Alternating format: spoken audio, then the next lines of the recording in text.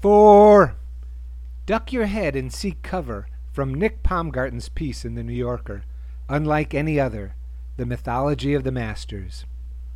Sadly, this treatment, like the Masters itself, particularly the mythology of the Masters, has become anything but exceptional.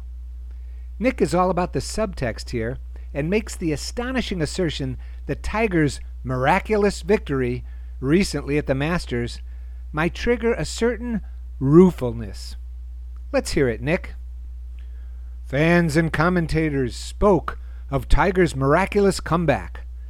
Mostly in their telling, and certainly in his, what he'd come back from was debilitating back pain and other injuries, rather than the collapse of his marriage, his public image, or his emotional well-being. But it was all there as subtext. Knowing what we do about America's capacity for forgiveness or for willful forgetting, we can maybe allow, with some ruefulness, that the restoration of his body was more astonishing after all. A few weeks later at the White House, Trump draped the Presidential Medal of Freedom around Wood's neck. The ribbon got twisted, and no one thought to straighten it out. Nick, I'd like to give some thought to what appears twisted in your piece, and is a matter of utter rue and needs some straightening out. Inside tidbits about Augusta National always fascinate, and you deliver the goods. Your treatment of those hallowed grounds is loving, fawning. The gold standard of running a golf course. How can you find fault with this place? The standard for etiquette. Ha! One wonders if the chairman at Augusta had final approval here. One hopes. And you managed to drag Trump into the mix, to flesh out the Tiger phenomena of all things. Let's parse this a bit. The election of Trump will live as a singular aberration in the landscape of American history. It remains incomprehensible to many. What rankles more so, if possible, is the normalization of Trump. His time as president will come to an end. The imprint of his presidency, like his Supreme Court nominations, will live on. All that he champions and embodies, from his conspiracy theories to white supremacy, have moved from fringe National Enquirer fodder to acceptable, legitimate points of view. Systemic racism remains a stubborn presence in our political, cultural world. No, the election of Obama did not erase this scourge, no more than did MLK's efforts or LBJ's signing of civil rights legislation. Trump was impeached, were it possible to delouse the system of racism. Let's make our efforts. The many tentacles of systemic racism need to be spotted, addressed, rebuffed. These guys can be subtle. They blend neatly into the landscape, often getting implicit validation without paying any real dues. Vigilance is required. That was particularly true prior to Trump. The normalization of Trump has critically set the process back.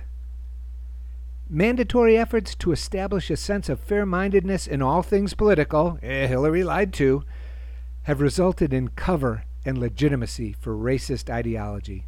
Far from good.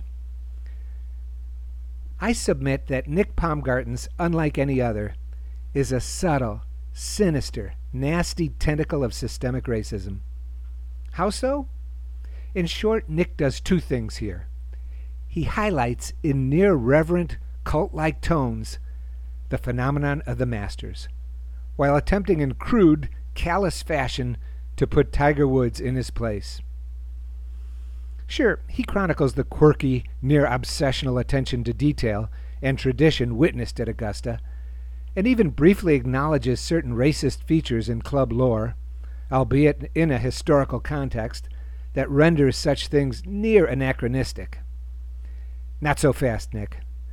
The racial calculus at Augusta is far from anachronistic. In the 1920s, Bobby Jones was a rock star. Babe Ruth challenged him for the top spot. Golf was coming into its own, and Bobby Jones was a glamorous champion. Idolized, lionized, faultless, wholly wholesome, considered a true gentleman athlete. This was the image sold to the public. It made for great press and an inspiring narrative.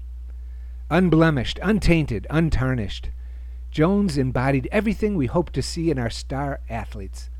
Humble and graceful. Nick bought it. Mr. Subtext settled for the press releases when it came to the co-founder of Augusta National. He was far more scrutinizing when it came to Tiger. For much of the 20s and some of the 30s, the celebrity status of Bobby Jones would rival that of Tiger Woods, circa the past 20 years. We're talking worshipful stuff. Comparisons of the two are inevitable. Paumgarten acknowledges a lack of acquaintance with the golf world, suggesting that a somewhat naive take might be fresh, unvarnished, unprejudiced. I submit that his uncertain grasp of the gestalt of golf exposes a blind spot in his piece. We might examine differences or contrasts in the Bobby Jones v. Tiger Woods files to some effect. Such an exercise pales before the fact that both are unruefully deserving of the hero worship and adulation they've garnered. Why? How? I'll tell you in 4 little letters. Golf. The impossibility of golf. The elusive, beguiling quality of this game. Much like life itself, we're all there. Few to none get it right, or even close to right. What activity could so captivate two characters as disparate as Trump and Obama?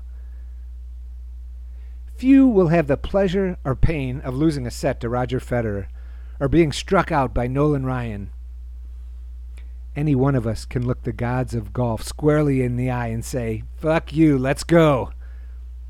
The full aesthetic of golf is at hand. It's there for you. It's a personal thing, a quest, a matter of engagement. There are no limits. Nick has not experienced this engagement. He doesn't get it. No one masters this game. No one. And I use the term masters most pointedly.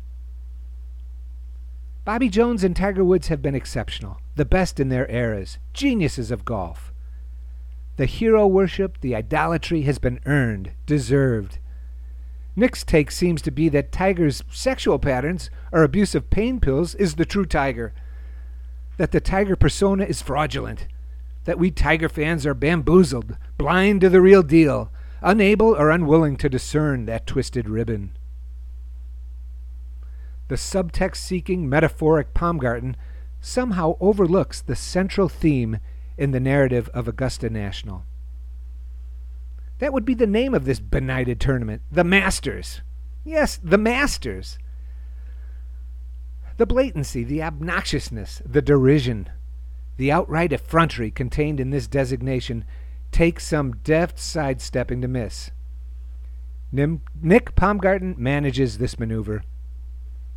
He allows for a passing mention of the naming of the tournament, noting that Bobby Jones thought the Masters too grandiose a title. That's it. We get all the way to the bottom of the story of the striking blue hue in Ike's Pond, but nothing more to do with the stridently symbolic titular the Masters. Too grandiose? What the hell does that tell us? Bobby Jones was a golfer. He knew damn well that golfers do not master this game. The Masters does not refer to the players. What then does the Masters refer to, Nick? Is it the obviousness or the sordidness of the answer that triggers your avoidance? Or maybe the obvious sordidness just doesn't fit neatly into the pristine narrative of Augusta you've painted? Shall we say, whitewashed? So, who did name this thing the Masters, and why did he insist on this moniker? The personage was one Clifford Roberts, the co-founder of Augusta National with Bobby Jones. Cliff worked his way up to being a Wall Street investment broker, and lore would have it that Cliff handled the money side of things while Bobby covered the golf. Not exactly. Roberts lost much of his modest fortune in the crash, and it was Bobby Jones who put up the seed money for Augusta National.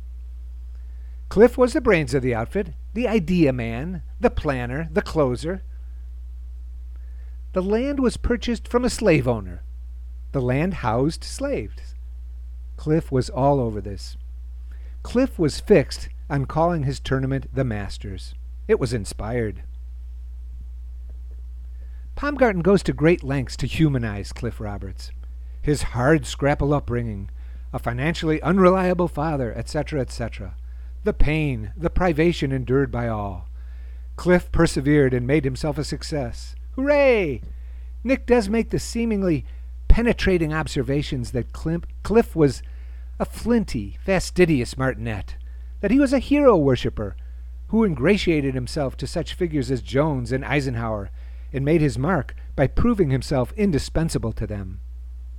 His weirdly exacting, demanding perfectionism in all things related to the Masters are viewed as quaint rather than offensive.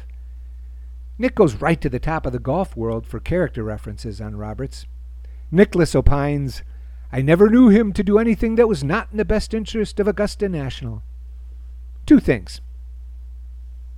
Everything and anything to do with the Masters from its inception in 1934 until Roberts' death in 1977 was the brainchild of Cliff and controlled by Cliff. We can just hear the unctuous Jim Nantz utter yet again, "A tradition unlike any other." Secondly, this is not merely a golf tournament. It is a socio-cultural event, a statement. Nick hits this theme repeatedly, and yet somehow fails to flesh out this issue to any meaningful extent, perhaps purposely. The Masters is a song of the South. Roberts' hyper-focus on codes of conduct and etiquette does not appear to reflect deep-seated personality tendencies. Far from it. Cliff and his brother beat up the high school principal before Cliff left school, striking out on his own. That the Masters would embody a dream of a bygone America of good manners hovers somewhere in the region of irony, trending towards dissembly. One of the many testimonials Paumgarten features. The respect for the grounds and the reverence for the event permeates us as human beings, and we thereby disseminate that respect to our peers. It's a beautiful thing. It restores my faith in humanity. Forget irony. This drives us straight off the cliff into duplicity. Appearance, tradition, order, the code at the Masters, all cloaked in a secrecy held sacrosanct by Roberts? Who gets in the club? Who doesn't? Roberts rules. Few knew, few know. Hush, hush. The sub-air systems, the dyed water, the piped-in bird calls, etc. The veneer of a pristine bucolic setting. Is it real? Is it genuine? What is the true modus operandi? Don't go there. This is the South. Appearance, tradition, order are all that matter. This is a private club. It's none of your business. If you don't like it, stay the hell out. Roberts rules. Nick Paumgarten's unlike any other let well enough be when it comes to the code. Let's not let well enough be. In short, it sucks. Clifford Roberts was an old-school racist. Dyed in the wool, hardcore, a standout, as such, even for his time. Why go there, you ask? It's a tiresome subject that failed to gain much traction then and struggles to gain some now. An historical anomaly, an historical reality. Yesterday's news. Wrong. Again, the Trump election, the normalization of Trump, white supremacy. We are knee-deep in this shit. It hasn't gone away. To humanize Roberts is akin to asking the penetrating, meaningless question, what conceivable background produced Trump? Does it really matter? Who cares? Augusta National was developed as a refuge, a sanctuary for wealthy white males of the right persuasions and connections to enjoy the game of golf. In an environment preserved, unhassled, let's allow Cliff to set the stage. As long as I live, there will be nothing at the Masters besides black caddies and white players. Paumgarten doesn't omit this telling tidbit, but he does couch it in an historical context, not attempting to mine the depth and breadth of the racist current that enlivens these grounds. Let's see. Only white players and black caddies. The Masters indeed. When challenged about these grotesquely racist rules of having only white members and golfers and only black caddies, Roberts countered, "To make an exception would be practicing discrimination in reverse." Huh?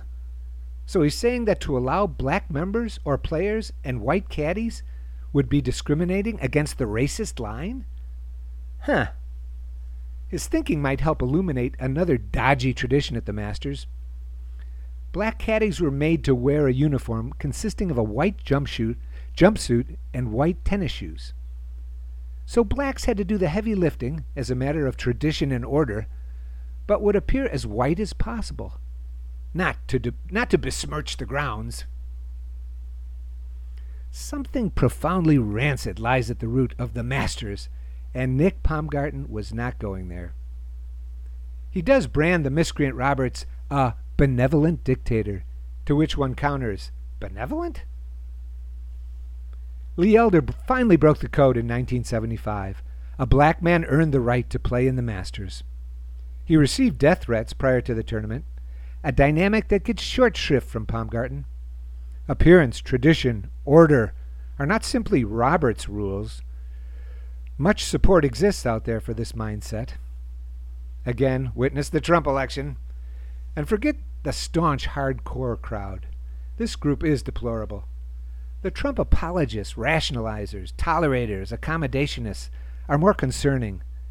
This group would seem to downplay the death threats.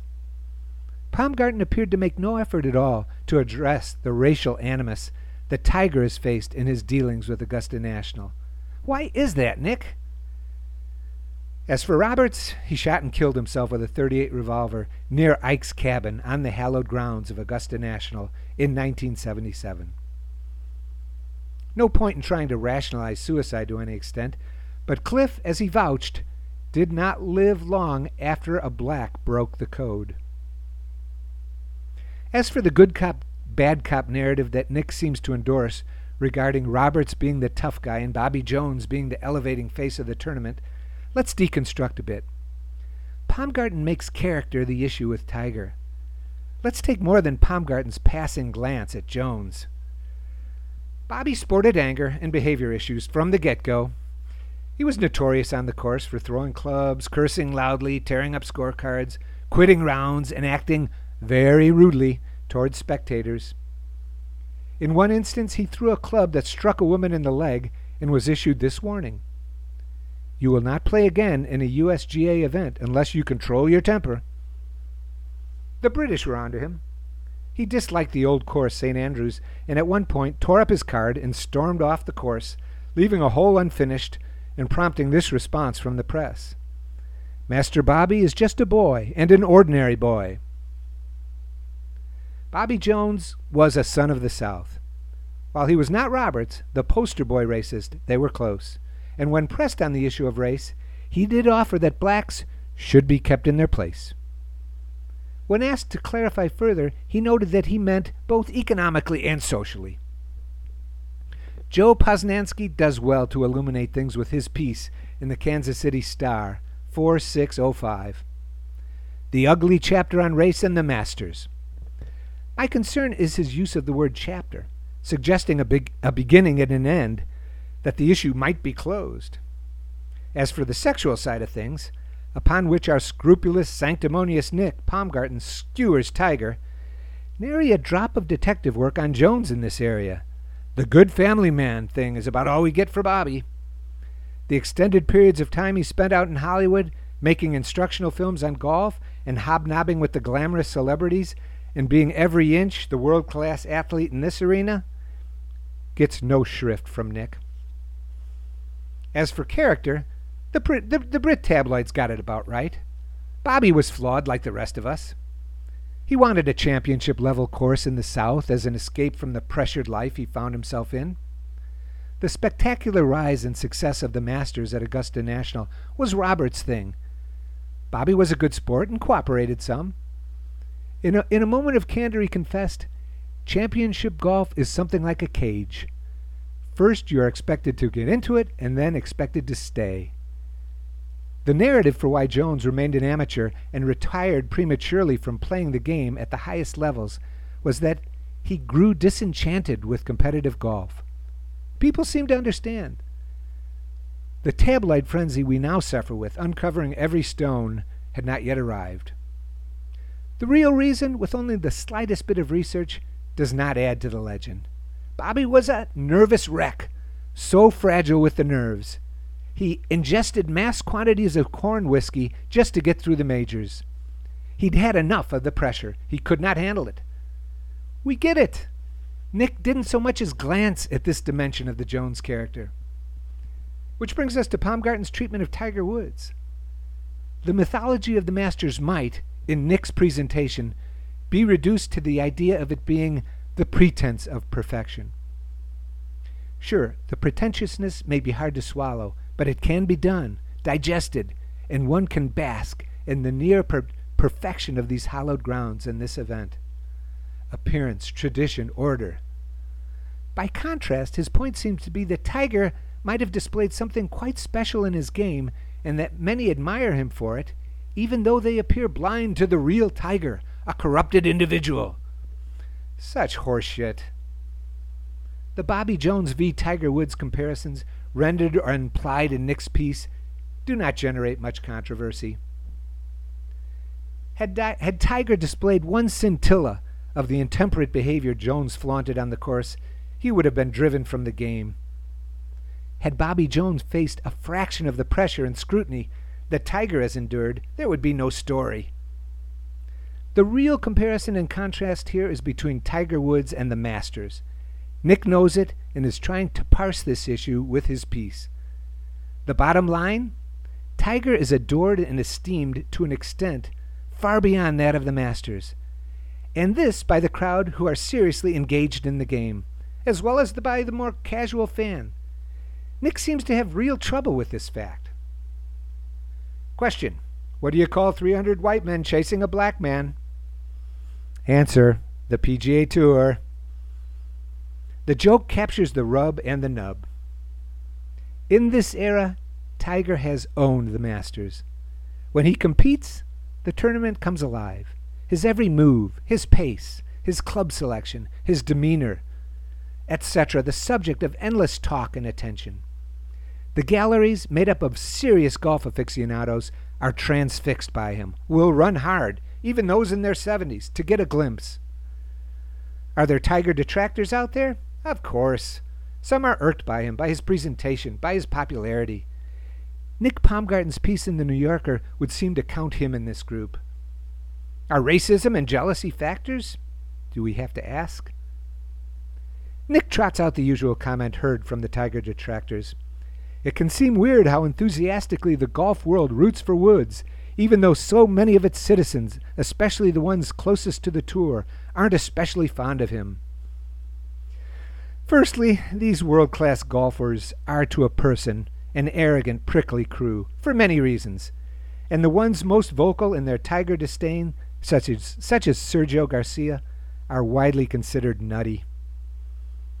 Tiger has his share of close friends on tour, with an inside consensus that he is liked as much or as little as the others. Telling that Nick would go there. In what appears to be an effort to inject some fair-mindedness to Woods and a willingness to step on others' toes, he describes how sports writers describe Phil Mickelson as the tour's reigning jerk. He overlooks Phil's frankly psychotic on-green display of chasing an errant putt and restriking a ball back towards the hole, or his involvement in a three-way insider trading scandal wherein his gambling debts lead him to illegal investments, resulting in long jail sentences for the other two, but Phil walking away unscathed. Nick shows no such discretion with Tiger, using what I might call a Trumpian ploy of citing others as making a big deal out of this stuff, and he is simply repeating what others have been talking about. Nick interrupts his non-stop polish to the surface of the Masters to describe in detail what some sports writers have referred to as the pre- and post-hydrant era of Tiger.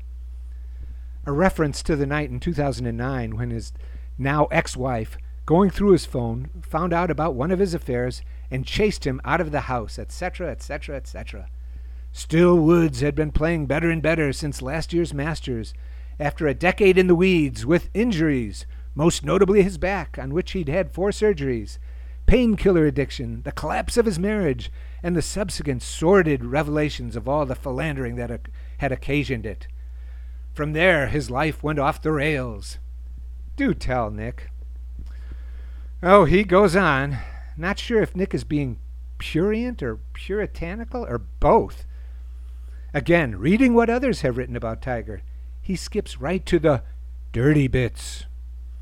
I alighted on a section describing his serial infidelities of a decade ago and some text messages he'd sent to a porn star named Jocelyn James, the first of which read, "Hold you down while I choke you and fuck that ass that I own." The rest were worse. This was the man whom everyone was roaring for. There was something Trumpian about it all, a suggestion not of redemption and forgiveness, but of indulgence or abandon. Really, Nick, the rest were worse? Who is this guy, Dudley Do-Right? Memo to Nick. Sex can get messy, untidy, sometimes even a little nasty. It can go there. Maybe not for you. And maybe not for the choir you seem to be preaching to. Maybe. I'm thinking that you might reconfigure JFK's autobiographical narrative, Profiles in Philandering, or not. Tiger's sexual patterns are not uncommon among powerful celebrities and do not set him apart from many of his peers on tour. Consider the case of the married Dustin Johnson. Dude has been known to hit it hard and has slept with wives of at least 2 of his fellow golfers, colleagues he's played against. One marriage didn't survive. Dude has failed at least 3 drug tests and has been kicked off the tour for periods of time. How do his peers feel about him, Nick? Or maybe ponder the saga of the Greg Norman and Chrissy Everett families, vacationing together, with Greg and Chrissy hooking up, busting up the 2 marriages and embarking on a 15-month marriage before divorcing themselves. Greg and Chrissy moved on, no one hanging their head. I figure Nick must be stewing about it. Or not.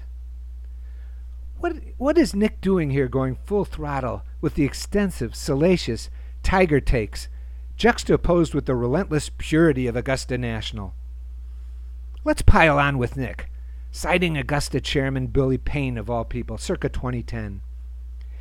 It's not simply the degree of his conduct that is so egregious here. It is the fact that he disappointed all of us, and more importantly, our kids and grandkids. Really, I especially love playing the historical card, courtesy of Master Payne. You've got to admire Nick throwing raw meat in here, bringing some Tiger sexting into the mix. Fuck that ass I own. Whoa, this is sure to rile many. A man of color owning a white woman's ass. Sounds like he might be channeling Cliff Roberts' discrimination in reverse sentiment. Nice one, Nick. Featuring Tiger Woods' sexual travails as a centerpiece of your narrative of the mythology of the Masters is a study in mendacity, a snow job, and utter trumpery.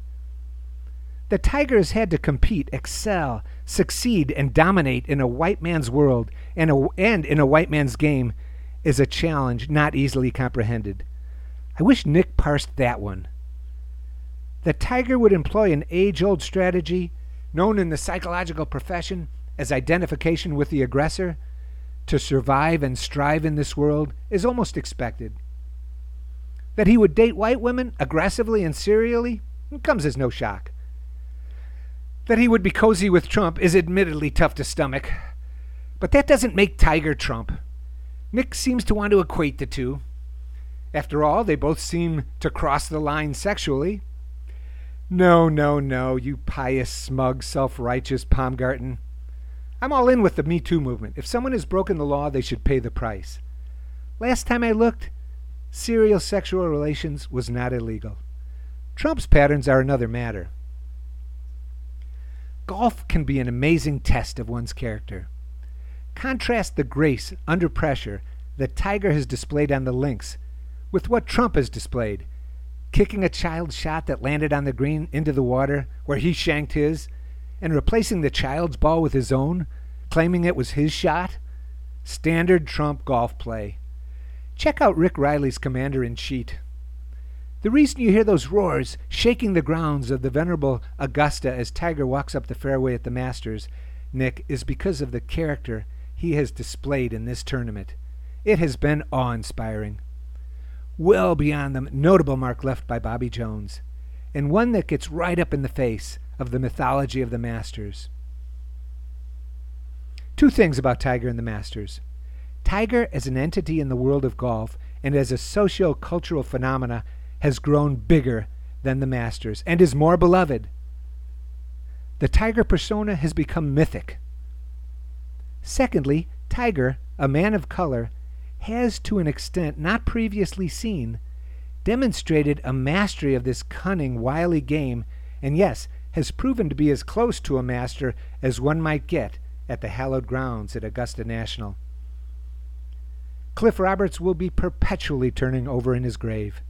And no, Paumgarten's efforts to highlight and restore a pristine image to the Masters while attempting to take down Tiger Woods does not recast things. I'm not sure if it's Nick's capacity for forgiveness or his willful forgetting that animates his whitewashed narrative of the Masters golf tournament. The twisted ribbon metaphor, while aimed at Tiger, does not begin to capture the not-so-subtle, frankly offensive subtext that haunts these grounds. Targeting Tiger's sexual patterns is a worthy piece of Trumpian distraction. Something rancid has happened in the White House and has existed from the get-go at the core of Augusta National. Some token black membership from the 1990s does not undo this. There is no forgiving or forgetting. The titular Masters stands right up in the face of good sense and sensibility. This piece is a shank shot, Nick. Take a mulligan.